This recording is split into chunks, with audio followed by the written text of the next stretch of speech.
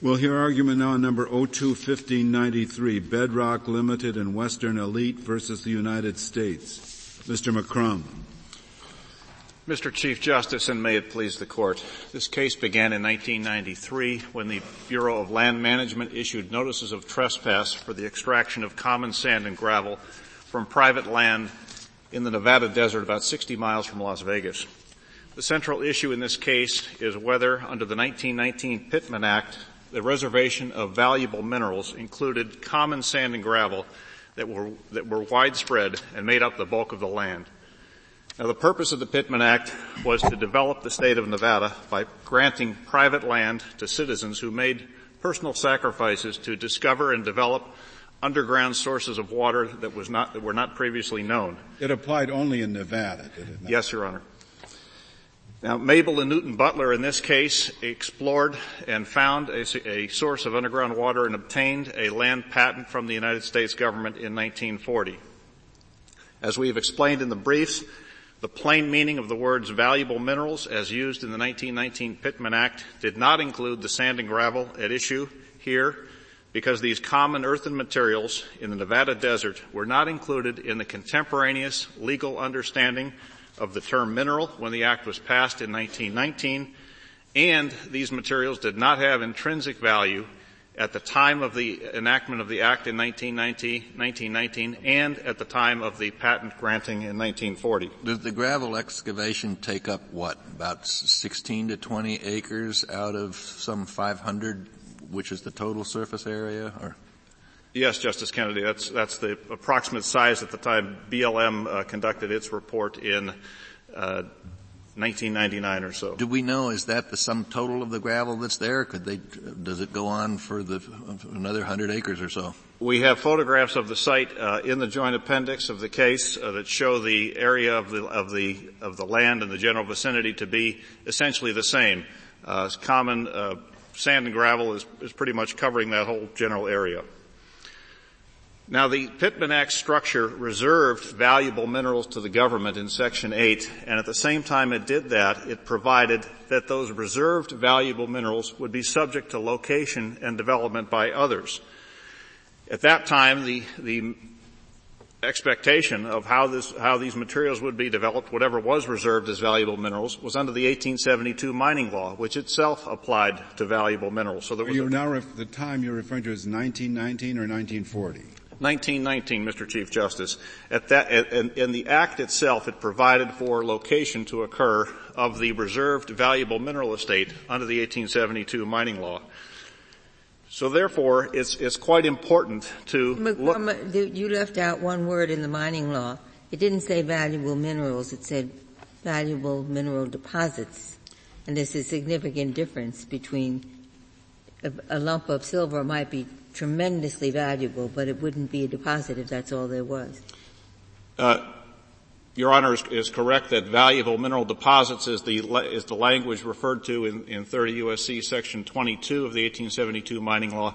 30 U.S.C. Section 21 actually refers to valuable mineral lands, and those terms were really viewed as quite similar by the Interior Department at the time, and the question was whether a particular type of mineral was within the class of minerals that the 1872 mining law was subject to.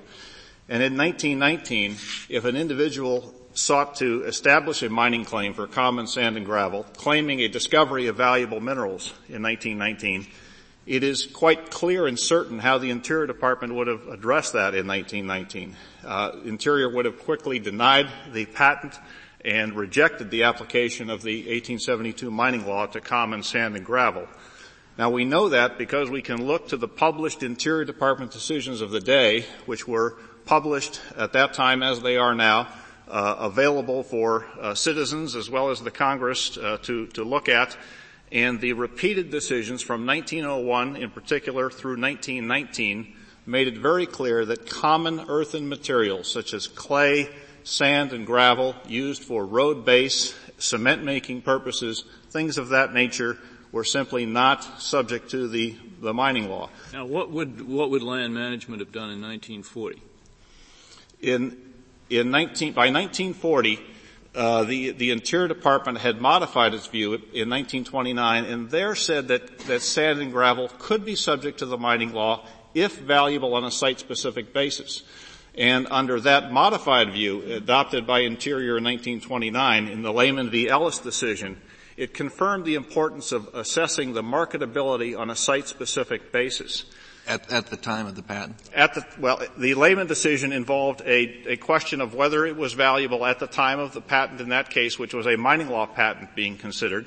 And then in 1956, the Interior Department, looking at the position that Lehman v. Ellis took, applied that in the context of a mineral reservation, as we have here, and said, in the context of a mineral reservation, if it's to include these common materials, it can only include those materials when there is value at the time of the patent. You say the Interior Department took that position. How? Was that a solicitor's opinion? Or Yes, Your Honor. That was in a solicitor's opinion in 1956.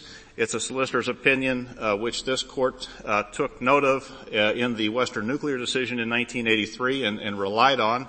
Well, Western Nuclear certainly cuts the other way from your argument here today. I didn't agree with the holding, but that was the holding of the court. It was under a different act, not the Pittman Act, but certainly very similar. Well, Justice O'Connor, the Western Nuclear decision did hold that gravel could be reserved under the Stock Raising Homestead Act of 1916, but importantly, the issue of whether that sand and gravel had to be valuable at the time of the patent was not addressed in the holding of the court, as the government has acknowledged in this brief. Well, wasn't that because the word valuable wasn't included in the reservation in the Stock Raisers Act?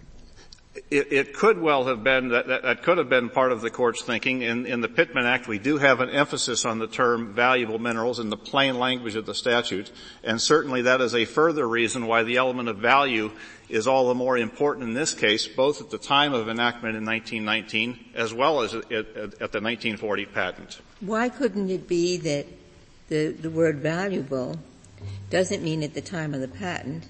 It means reserves the mineral rights, and if and when they prove valuable, the government will assert its right. I mean, one could imagine a metal that was not considered worth anything. Let's just suppose that was the view of uranium.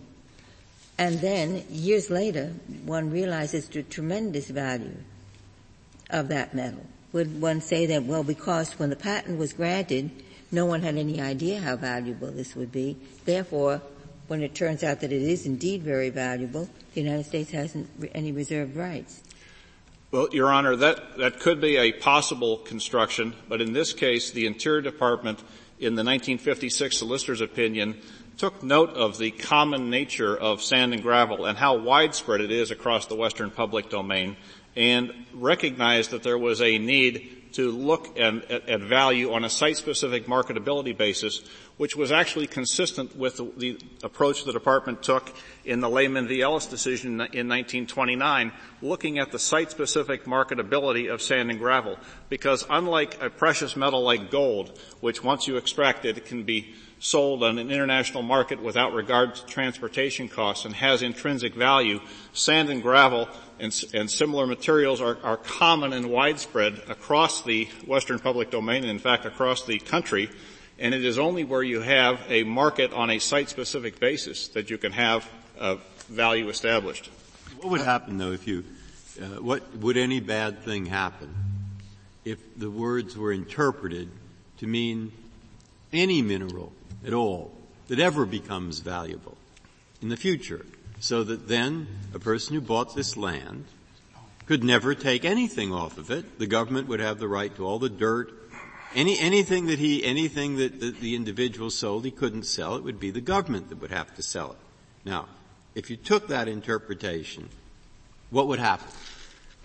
Justice Breyer, if you took that interpretation, you would have Western landowners essentially having a very, very limited surface estate interest that would essentially be at the discretion of the government, where when local demands for these materials arose, the government at any time could come in and assert that they have ownership of these widespread common materials, which would actually potentially destroy the value of the land and further eliminate any private incentive to develop the private land, which was the intent of Congress in 1919. One way to rule for your client here would be for the court to hold that it is not a mineral if it can't be removed without disturbing the surface, and that certainly would resolve this case.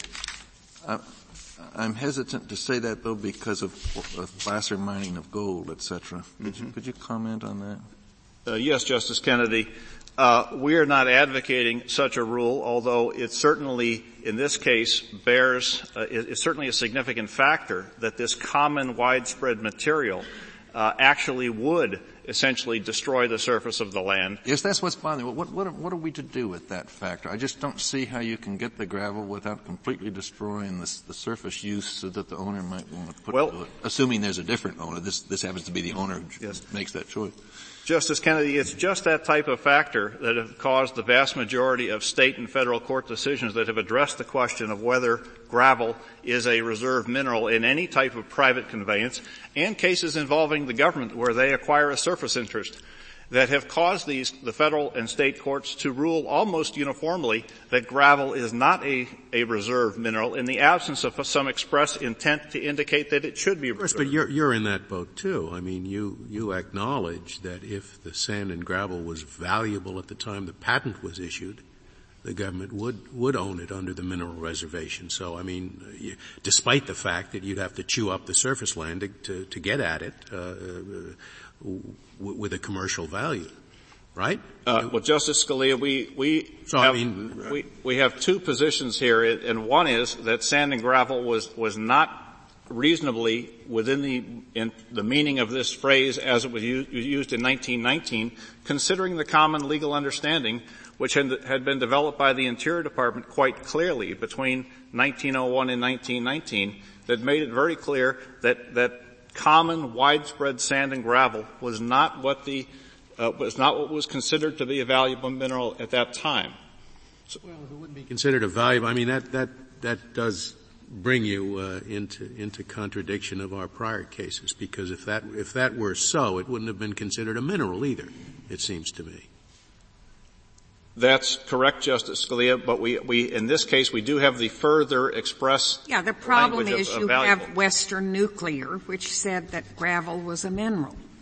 So now you've got a statute in the Pittman Act that says valuable minerals, which brings you to your fallback position, which is that if at the time of patenting the land, it wasn't valuable commercially, then it isn't covered. Is that right? Yes, Justice O'Connor.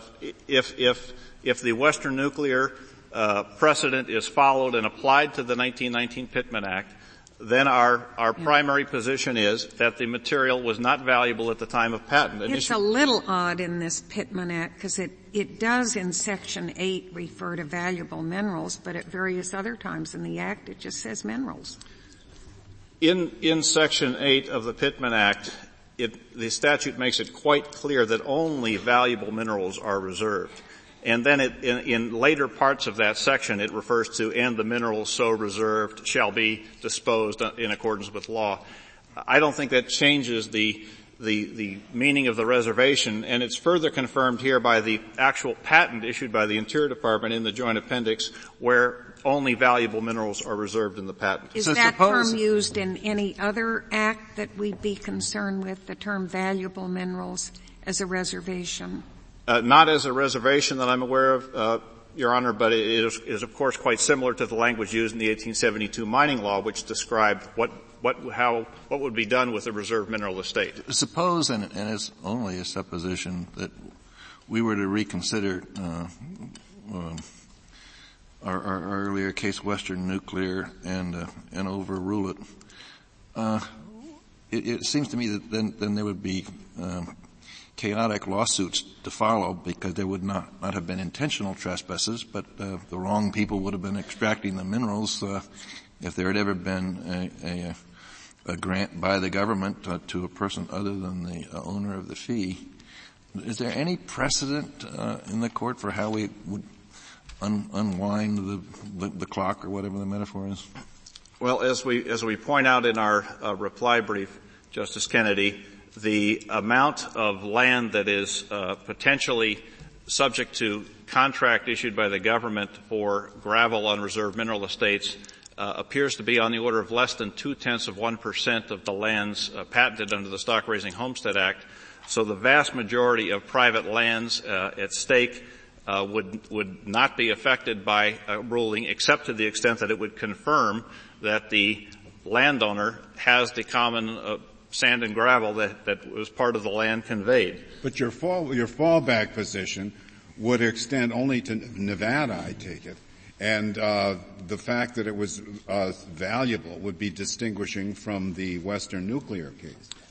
Yes, Mr. Chief Justice. The Pittman Act itself applies solely in Nevada, and regardless of whether the court were to reconsider Western Nuclear, we think that Western Nuclear should certainly not be extended to this act, which has the term valuable minerals expressed in the statute, and where the time of patenting issue was not addressed by Western Nuclear, as the government acknowledges. There's no issue of stare decisis if the court is to say the time of patent is paramount, as the Interior Department itself has held in the 1956 solicitor's opinion, and as the 10th Circuit ruled in the Hess case only last fall. Mr. McCrum, I don't understand what your response to Justice Ginsburg's question is under your fallback position. That is to say, what do you do with uranium, which was not regarded as a valuable mineral when the patent was issued, and nowadays is regarded as a very valuable mineral? What happens to uranium under your fallback position? Yes, Justice Scalia. Uranium is clearly a rare, valuable mineral, whether or not it was... Oh, it is now. It wasn't then. Yes. But it was rare, but not valuable. And therefore it is clearly within the class of minerals that the 1872 mining law applied. It has... Why is it if it's not valuable? I mean, that's the problem. If it wasn't valuable at the time of patenting, what do you do with it? It seems to me that if your argument is going to be consistent, you're going to say the government hasn't reserved the right to the uranium. Justice Souter, the uranium is clearly of a valuable, rare No, nature. but you're changing the hypothesis. Justice Scalia's question was, if it wasn't valuable at the time of the patent, but we have now discovered uses for it so that it is valuable, what do you do with the uranium? And I would have thought that your position would be, the government loses on uranium too. Of course, the court may view it that way, Justice Souter. The way I would view it is that uranium is a rare, valuable mineral, similar to gold, silver, lead, and zinc. And well, I very guess different. You could take the position that a mineral like uranium has some intrinsic value, very little, as of 1919, and more today, but that sand and gravel, neither in 1919 nor today, has any intrinsic value as a mineral. It is only when it is located near an urban center and therefore has value as a convenience. I suppose that would be. Yes, Justice O'Connor. Thank you. That is precisely the distinction. That is precisely the distinction. I mean, you could say uranium only has no intrinsic value. It only has value if you're splitting atoms. I mean, you can make the same argument about uranium. But uranium is not dependent upon local transportation costs in the way that sand and gravel was, and that is the fundamental distinction. You know, this must have come up under, it has nothing to do, I don't think, with the word valuable. It has to do with the word minerals covered in leases all over the country. So it must have come up in this other context too. Western Nuclear putting that aside, that somebody, looks at, titanium or something. Maybe it's never come up, but I would think it'd be true of every mineral lease, that you have, some kind of a mineral that had no value in 1500 or 1919 and today it's fabulous. Do they cover them or don't they cover them? Maybe you don't know. I don't know. But I don't see that the word value has much to do with it. The way that it has come up would be in the most analogous way that I can think of is in the context of the 1872 mining law, where although that language was enacted in 1872, the Interior Department has had no trouble in the administration of that law determining that uranium is subject to location as a mining claim under the 1870s. It was a mineral in 1500. I mean, nobody disputes that it was a mineral, which is what the Mining Act says. The issue is whether it's a valuable mineral. In your fallback position, you're placing a lot of weight on the adjective valuable. And that creates problems with uranium. Didn't we have a case that involved, was it methane, that was thought not only to have no value, but it was a positive detriment to have it? And then years later it turned out to be something very valuable. Yes, Justice Ginsburg, that would have been the Amico v. Southern Ute case in 1999. There the question was whether under the contemporaneous understanding in 1909 and 1910 did coal include coal bed methane. The court looked to that common understanding and common meaning and said no, it didn't. And that's precisely the same approach we're asking the court to follow here. So who had the reserve? Didn't somebody have reserve rights in it? Yes, the government had initially reserved coal, and the question was whether that pure coal reservation extended to the coal bed methane within the coal, and the court concluded no. So it is a case that we rely on to look to the contemporaneous interpretation and understanding at the time. And here, sand and gravel was well known. It was widespread, and there were repeated Interior Department decisions that said this is not the type of mineral that is subject to the 1872 mining law as a valuable mineral. May I ask you a question about an argument that hasn't specifically come up this morning? And first, I just want to tell you what my understanding of the argument is, and you tell me if I've got it wrong. I thought one of your arguments was that it was important to know whether the mineral was valuable or not at the time of the patent or the deed, because the grantee, the patentee, ought to know, in effect, the extent to which his land grant is jeopardized by the government's right to come in. He ought to be able to make a rough judgment as to whether at some point they're going to come in and start extracting things. Is that? Yes, Justice Souter, correct. My question is this. If that is the reason for saying we should look to value at the time of the patent, isn't that an argument that is at odds with your position that if the mineral is valuable at the time, it is reserved? Because, and the reason I say that is this, there may be gold under the land, but the patentee doesn't know it, and the government doesn't know it.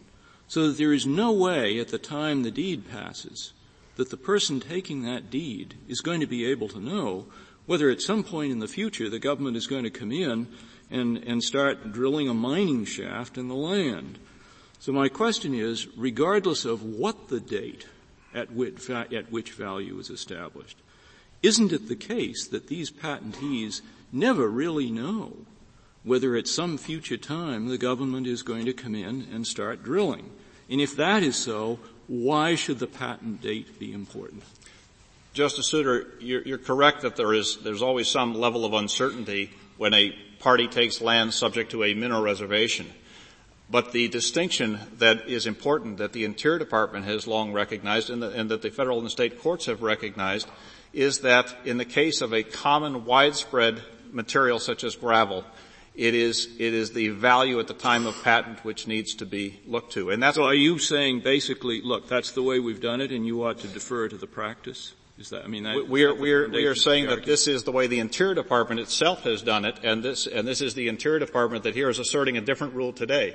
And the Interior Department and the decisions of this court have recognized a distinction between common materials such as sand and gravel and precious metals and other materials that have intrinsic value, and recognized a distinction to look to marketability and local site-specific factors. When you factors. say today about and you cite the opinion of the solicitor from 1956.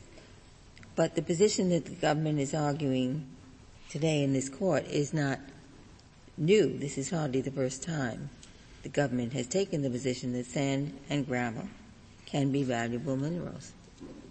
Justice Ginsburg, the litigation position which the government is taking here today, that value does not matter at the time of patenting actually is not supported by Interior Department decisions. We are relying on the 1956 solicitor's opinion.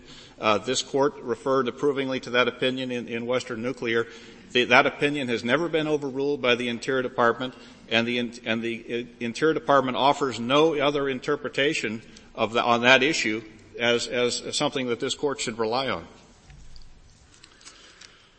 A further reason that we think that these issues should be resolved in a fair manner is the application of the Leo Sheep precedent of this court, which recognizes the sacrifice and that have been made by the private individuals in obtaining these patents, and the inducement that the government carried out in encouraging parties to make these sacrifices to obtain these lands. And the purpose of the act would be defeated if the government is able to later reserve common sand and gravel. They didn't make sacrifices to get the sand and gravel. Justice Stevens, they made sacrifices to get the land, and the sand and gravel makes up the bulk of the land.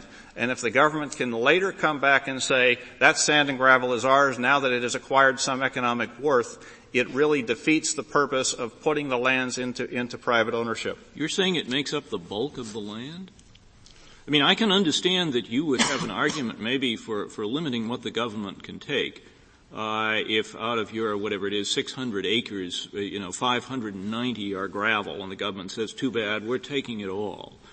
But as I understand it, we have not gotten any issue in this case or in other cases about an inequitable enforcement of the extraction condition. Am I wrong about that? Justice Souter, the government's position is that they own all the common sand and gravel that makes up this entire parcel of land. As much as the extraction operations may continue, the government would continue to take the view that they own every bit of it based upon the decision of the Ninth Circuit below. You'd have an argument on the first prong of Western Nuclear if they took that position, in fact, wouldn't you? Well, I mean, that would be inconsistent with the purpose of the grant in the first place, I suppose. We do believe that the government's position is contrary to Western Nuclear in the sense that it is relying on the value of the sand and gravel today without regard to what the value was. No, but I'm talking about the extent of it. Does the record indicate that that you have claimed that one basis for that you should win this case is that the government, in effect, will take, as you put it, the bulk of the property if they win? Is that in the record? What is in the record is that this sand and gravel deposit is extracted from the surface, that the character of the land is widespread, abundant, common sand and gravel. The photographs in the record show that the land is of the same character. The government's position in this case is that they own the sand and gravel wherever it may be on that property. And I think there's no question that it comprises the bulk of the land, and I wouldn't expect the government to dispute that here today. You wish to reserve the balance of your time, Mr. Yes, Mr. Chief Justice. Very well. We'll hear from you, Mr. Sansonetti.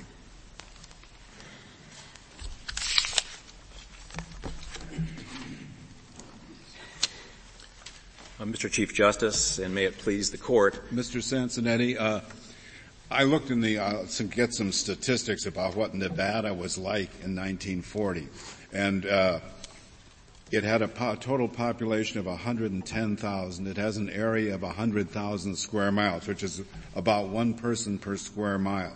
Las Vegas had a population of 8,000. This property is 65 miles away from Las Vegas. Does the government say that this was a valuable mineral in 1940 when the patent was issued? And if not, when did it become valuable? The United States is saying that the sand and gravel was indeed valuable as a matter of a category of minerals. In other words, the category of sand and gravel was valuable. Actually, we're saying as far back as 1919 that the actual passage date of the Pittman Act in 1919 was the exact time that sand and gravel was valuable. So dirt is valuable on that basis. I mean, people buy topsoil. And, if you're in an area where a lot of people need topsoil, I suppose you'd say dirt is valuable. In that case, I wouldn't, though, Your Honor, because topsoil also mixes both organic and inorganic materials. And the test that the court set out in Western Nuclear was four-legged, and the four-part test for a mineral was that it be inorganic, extractable from the soil was the second leg. Third one was usable for a commercial purpose, and the fourth one was that the mineral was not somehow to be included in the use of the surface estate. What if you had only sand, which wasn't covered by Western Nuclear? That would not be a problem in this particular instance, Mr. Chief Justice, because sand and the gravel are really just a matter of size. In order, they go silt, sand, gravel, cobble, so building stone. You say that's no problem for the government? The government gets the sand too? Oh yes, because sand is a mineral. mineral. For me, even if it's not for Yeah, yeah. Doesn't the government get? I mean, it gets everything. I mean, what is it? I mean, you know, mud is made into adobe bricks. I mean, and so it gets absolutely everything except for the 6 inches or so that maybe was mixed up that you could grow corn in, and I don't even understand why they wouldn't get that too if they wanted it. Now, I think that the first thing we have to do is take a look at the purposes of the passage of both the Stock Raising Homestead Act and the Pittman Act. Am I right in thinking the government gets absolutely everything with the possible exception because of the fourth point of Western Nuclear that I'm not sure why it even came in, but that if it's mixed with something you could grow something in, then they don't get it. But everything else is the government's. Surface, yes. Minerals, no. The Justice Breyer is correct. To the degree that the surface has been given to the patentee has total control of the surface, but the minerals are the United States. Then at this time, what this amounted to, what seemed to be giving the land away, it amounted to a lease or a right to use a piece of land to grow crops. And that's all these great giveaways were. They were simply a right to use land to grow crops and nothing else. Initially, the answer to that question is yes. Because if you look at Section 3 of the Pittman Act, it refers to an affidavit that must be signed by the patentee coming onto the land. And that affidavit states that they are applying for this patent for the purposes of reclamation and cultivation. And it states that they are not there as an agent for any other corporation, mining company, or anything like that. They are there for the surface. Basically, all right, and that whole argument would be that's certainly a possible reading of the lease. That's certainly a possible way to look at it, but it would have come as a great surprise to Senator Pittman and everybody else at the time in the Interior Department and elsewhere. That's why, to make their argument, they say that Western Nuclear was certainly wrong, and therefore what we should do is limit it by turning everything on the word valuable. Right? That, I think, is their whole argument, and I want to... And if I may shorten our own then, let me say that Congress, in looking at both the Stock Raising Homestead Act and the Pittman Act, was basically saying to the patentees through the mineral reservation, you could have the surface of the land. Initially the thought was, of course, farming. What if the surface what if the gravel was on the surface? Okay. The gravel on the surface that is usable for commercial purposes belongs to the United States. So they didn't even get that part of the surface. If they wanted to use the sand and gravel as part of their surface operation, as in the farming, whether you want to gravel a road, you want to turn it into cement, as was done in this case, the farmer Butler that obtained the patent in 1940 used some of the sand and gravel to make concrete, to provide patios, etc. As long as it is linked to the purpose of the surface, it belongs to the farmer. But if it's not, it belongs to the United States. Why is that? Is it the same with gold? As long as he uses the gold in his house, it's okay? Well, I think that it's the... For his teeth, yeah. Yes. For his teeth, yes. For the long-term policy of the Department of the Interior and the Bureau of Land Management is spelled out in great length in footnotes 3 and 14 of Western Nuclear. That has always been okay for the owner of a surface estate to go ahead and utilize a mineral so long as it is incident to the purposes for which the surface. Can I ask you, what are his surface rights? Can the government do whatever it takes in order to get at these minerals? The answer is he supposedly has surface rights. Don't they have to preserve his surface rights when they do this? The answer they can just go in and rip up the whole The whole acreage? The mineral estate is indeed dominant, Justice Scalia, and in fact the Congress already thought ahead about what would happen if the entire surface did need to get destroyed to going to a very valuable mineral. And that thought by Congress is included in sentences 3 and 4 of Section 8 of the Pittman Act, where they make provisions for exactly what to do if you have to come in and locate a mineral, or today you actually contract or sale your sand and gravel. And here's what it said. It said that person may come on the land provided he shall not injure, damage, or destroy the permanent improvements of the entryman or patentee, and shall be liable and shall compensate the entryman or patentee for all damages to the crops by reason of such prospecting. And that covers those that locate under Sentence 3, and under Sentence 4 it covers those that acquire a right to obtain the mineral through a contract. Is it true? I suppose there's placer mining even for gold, and I guess in some instances for coal. But I must tell you, my assumption is that most mineral easements can be exploited without undue disturbance of the surface. Do you want to tell me that that's just wrong empirically, factually, other than gravel? The fact here, though, I mean, the answer is that some minerals can be extracted without much harm to the surface. A lot of them do require it, though. How about coal and how about copper? Of course. Where you destroy huge areas of the surface, do you not? You certainly do, Justice O'Connor, and the fact is that is exactly what was contemplated ahead of time when this particular act was passed. The minerals belong to the United States. And if it was copper and you needed a gigantic pit, so be it. In this case, we have a gigantic pit. Let's not, if you take a look at the Joint Appendix picture 15, you actually see what we're talking about there. This is not just a surface operation. Well, that's the whole problem. It's a huge pit. Because they say a person who went out to Nevada and invested his time in this knew perfectly well that they weren't going to find copper. But if you had told him that the government might come in and take all the dirt out, and take all the gravel out, and take all the sand out, he would have said, this is ridiculous. I'm not going to go out there and invest my time to graze a cow when the government can come along and build a copper mine, not for copper, but for dirt. I mean, really. So that's why he says they've made this historical distinction between something that has intrinsic value, a precious metal, then or now, uranium or gold, and something that's widespread and commonly found. Dirt, copper, dirt or gravel or sand. And when you're in that second category, I'm sorry, you just can't dig these great big holes.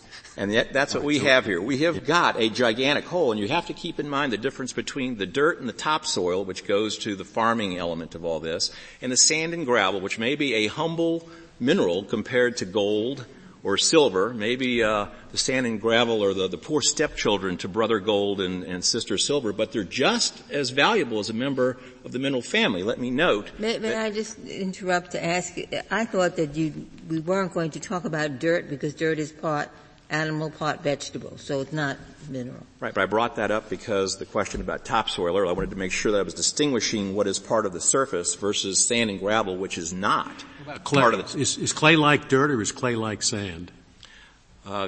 Clay is like sand in there. But the point is that sand and gravel, as far back in the 1800s, much less at the point that I want to bring the court's attention to, which is 1919, where the Pittman Act is passed. Yes, granite. Sand and gravel, I'm sorry. So granite, I'm thinking of granite. We have some, granite. Yes. Somebody come in and dig up all the granite? Yes, because actually this court in 1903 in the Soderberg case said gravel is a mineral. Sand and gravel is a mineral. And the same way with decorative rocks, which are a big thing in Northern California now. People are selling decorative rocks off their property. That's a mineral. Those belong to the government under these patents. Actually, in that particular case, you would look at courts if it was something that they were using as part of their surface, maybe a greenhouse or whatever. Then obviously the Bureau of Land Management is not interested in taking the person's cactus or whatever. The holding in Soderberg was that granite outcroppings were reserved. It didn't hold as to gravel, did it? No, not as to gravel. I said granite. He asked about granite. Granite. Soderbergh said granite is a mineral. Now there was dicta in Soderbergh, though, that quoted that favorably that gravel was also a mineral. At what point did the Department of Interior take the position that you could get a mining claim under the Mining Act for sand and gravel claims? As of 1872, as I understand it, Justice O'Connor. And now to the 1919 part. You think you can show that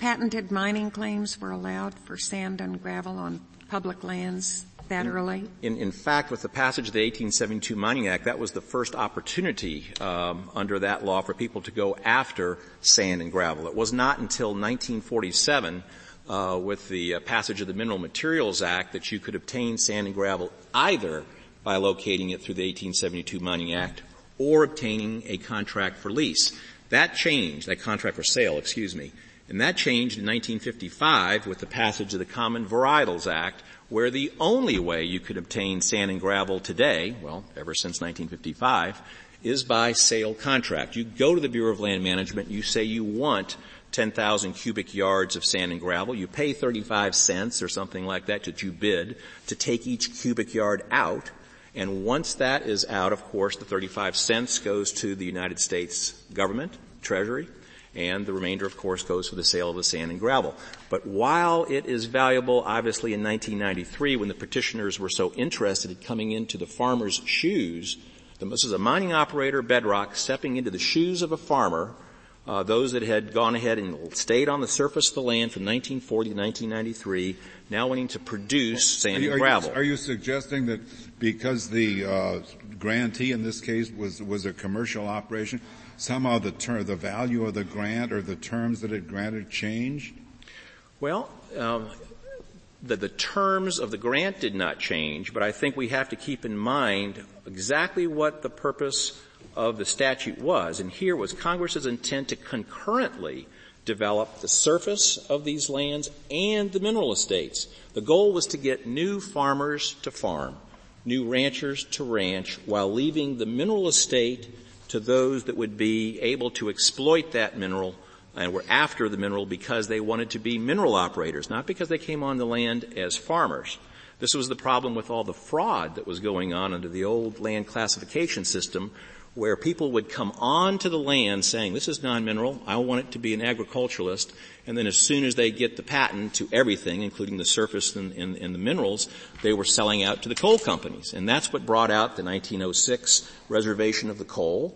And then you have the 1909 Act, which says the patentee gets everything but the coal. And then in 1916 and 1919, we have these two acts that say, nope, we're now going, Congress says, to a split estate system where there's to be surface goes to the surface grantee, the patentee, and the mineral operator must come to the United States to get any type of mineral. Let me get something clear about the Department of Interior's position. You said that ever since 1872, they had taken the position that sand and gravel was mineral.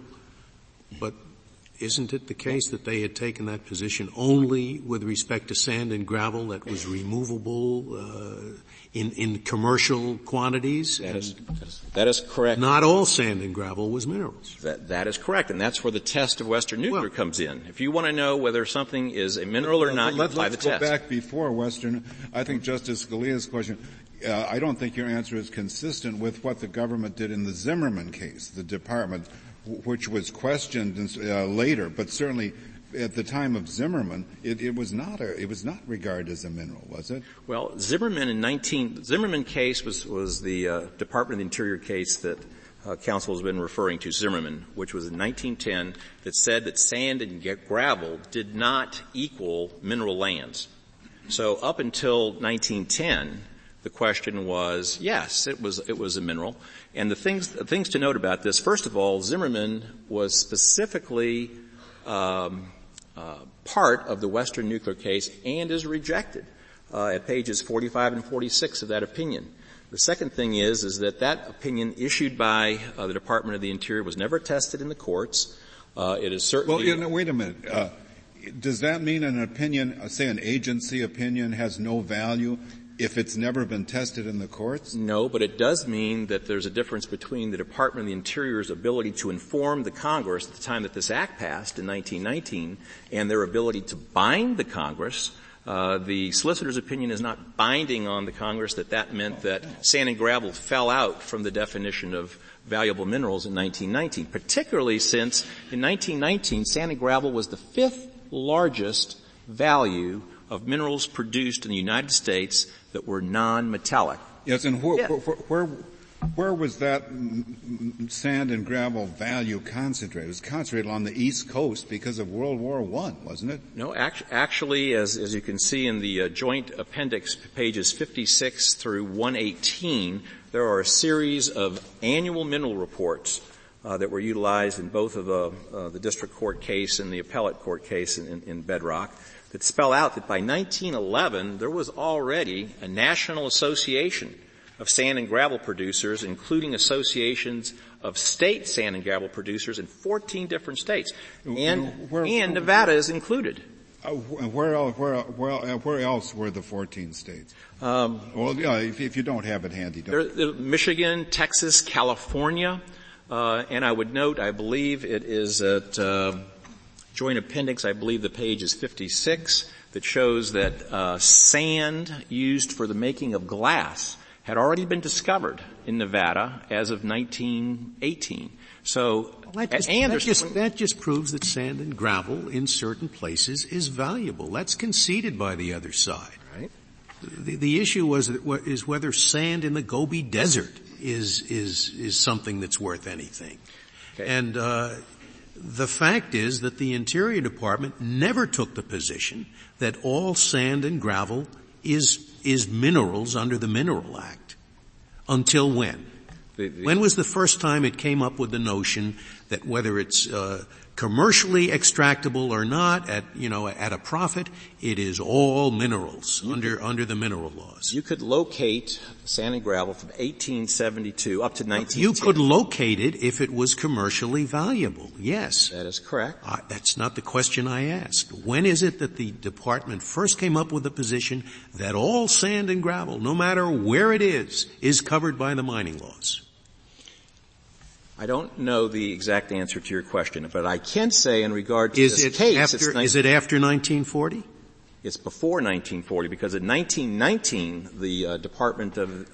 as of 1919, the Congress has stated that sand and gravel is a valuable mineral. Then how do you explain the 1956 solicitor letter, opinion, the DOI solicitor who said that there's a reservation only if the gravel had a definite economic value because of the proximity of a market at the date of the patent? It was that, okay, first of all, the 1956 solicitor's opinion was also reviewed by this court in Western Nuclear.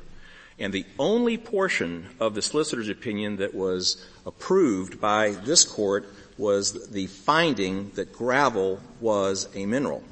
Well, did this court disapprove of the portion that Justice Ginsburg just referred to? I don't remember. It did not adopt it. In other words, it was considered but not adopted. Did it say it was wrong? Did it say that was wrong? It did not, but then that's because Western Nuclear didn't answer this precise question of site-specific. We're not talking for the moment about what the court adopted. We're talking about what the Interior Department adopted. What is there in the Interior Department that would have contradicted its solicitor's opinion?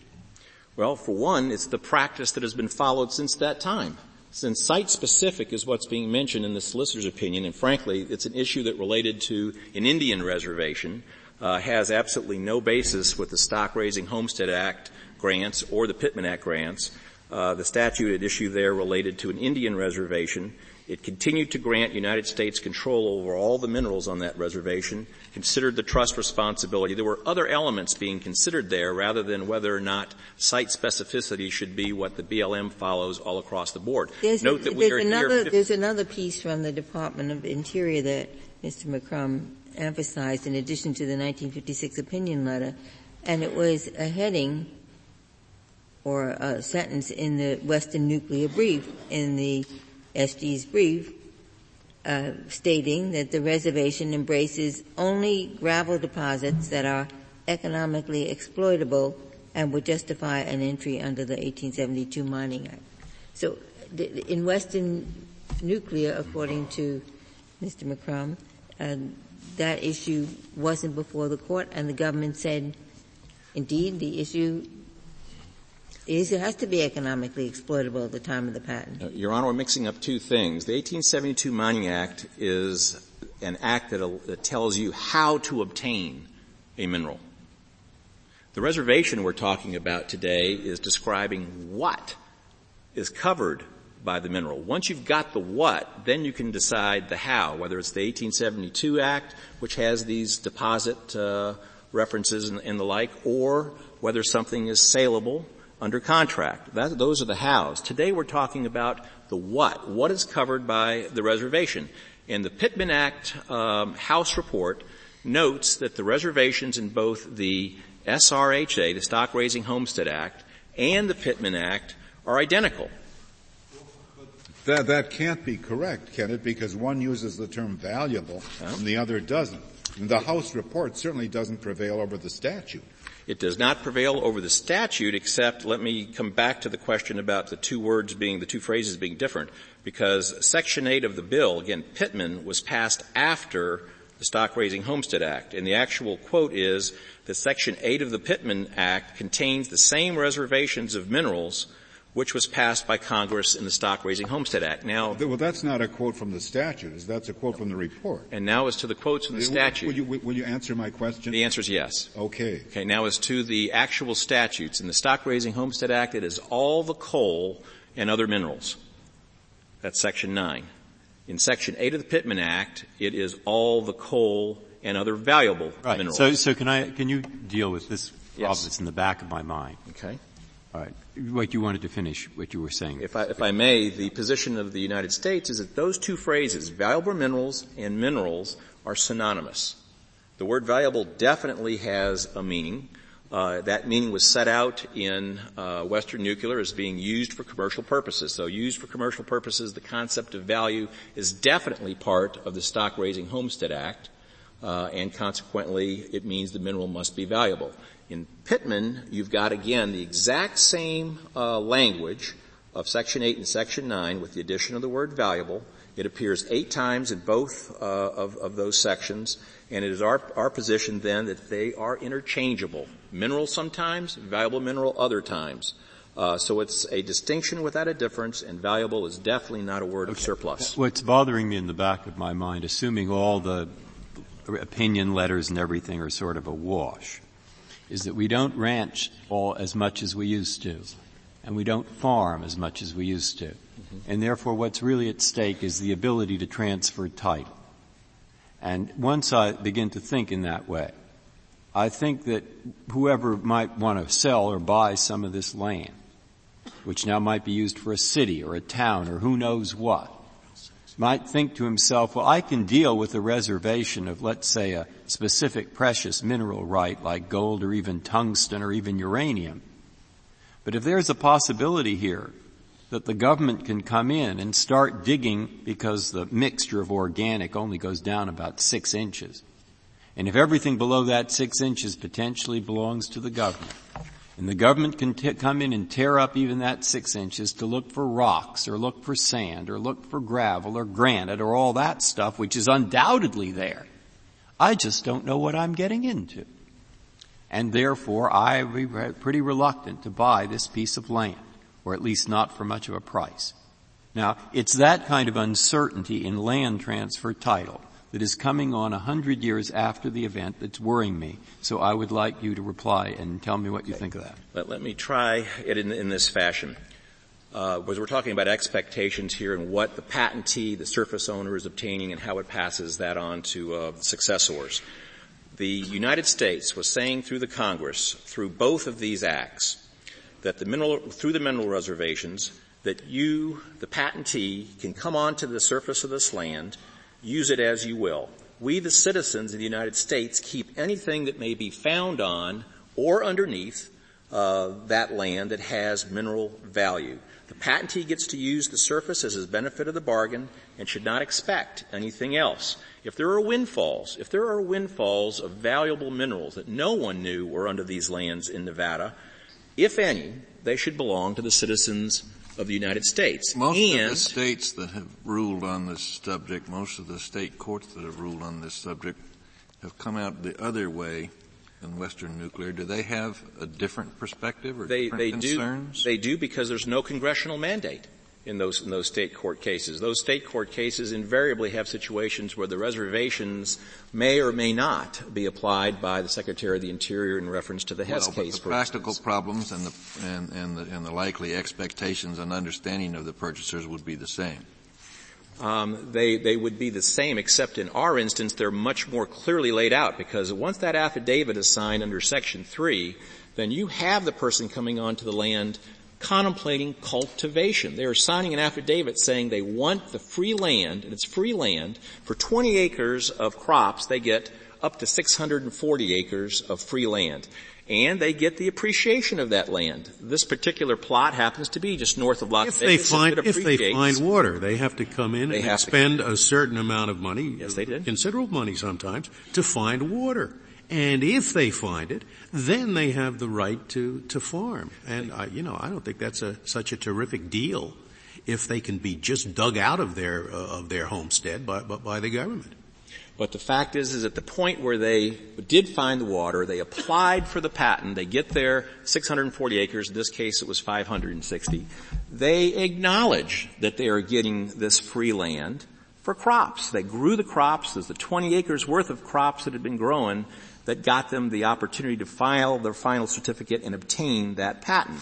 Now remember, if this land appreciates, they get the benefit of that bargain. The same way as if the United States happens to find that there is a valuable mineral underneath, they happen to benefit from it. This could be a golf course or a Walmart or anything in a few years north of Las Vegas. The United States is not asking for that appreciation. If the property owner had transported the water to Las Vegas for municipal water supply, would that be consistent with reclamation?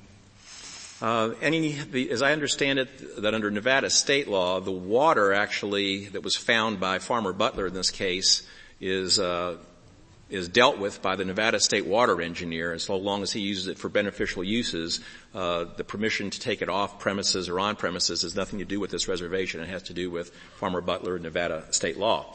But I would like to note a couple quick things in regard to the bad consequences of a site-specific test, because it does place the ownership of other minerals into doubt.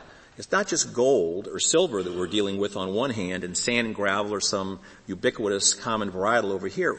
What happens? What's the test then for things like trona or bentonite or limestone or dolomite or any other thing? You mentioned uranium. Uranium was used for watch dials way back in 1919, but of course we now see it has a much more important purpose today. The test, as I understand it, would be whether it was commercially worthwhile to extract it and transport it to wherever you'd have to take it to use it. And if it was, it would be a mineral reserve to the United States. But if the site-specific test is put into place, imagine the practical difficulties in trying to show that from the Bureau of Land Management's point of view, back in time. The Bureau has always had a doctrine of inherently valuable minerals. Gold and silver, you don't have to show that it can be extracted at a commercial profit. And benthamite or kryptonite, which Superman uses, whatever you want, all you have to do is say that is an inherently valuable mineral. Well, to the extent that there's any doubt on the court about whether or not gravel is a mineral reserve to the United States in the Pittman Act reservation, we feel it should be resolved in favor of the government due to the old canon of construction that says that about the scope of land grants are construed favorably to the government. Thank you, Mr. Sansonetti. Mr. McCrum, you have 2 minutes remaining. Thank you. One point that I'd like to make as clear as I possibly could is that sand and gravel was not locatable under the mining law from 1872 onward. The Interior Department was as clear as could be in published decisions that common material like sand and gravel and clay were not subject to the 1872 mining law, not within the class of valuable minerals. The first published decision we see on this is in the 1880s, and we see a repeated line of cases from 1901 through 1919. They're all cited in our opening brief. We really shouldn't have an issue about that. It was not until 1929. Your opponent flatly disagrees with you, doesn't he, on I have great respect for my opponent, Mr. Sansonetti, but I think that this point that I'm making is as clear as could be in the record. And the Zimmerman case is not an isolated case. It's merely a case in 1910 that is stating this very explicitly in the case of Sand and Gravel, that this was actually the general understanding, and that the department was not even receiving applications for sand and gravel mining claims because this was so well known.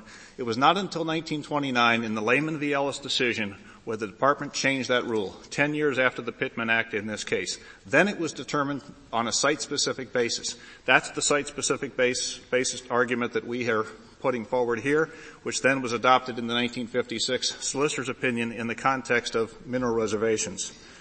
There was some reference to the Soderberg case of this court in 1903 that involved valuable granite building stone of the type that we see here in the Jefferson Memorial and around this city. It was not a surprising ruling when this court upheld the position of the Interior Department patent that valuable granite could be subject to the mining law within the class of valuable minerals. By then, in 1897, in the Pacific Coast marble case, the Interior Department had already ruled that marble was a valuable mineral, which is an eminently sound ruling looking at the marble in this court building, which is quite different from common sand and gravel. Thank you, Mr. McCrum. The case is submitted. We'll hear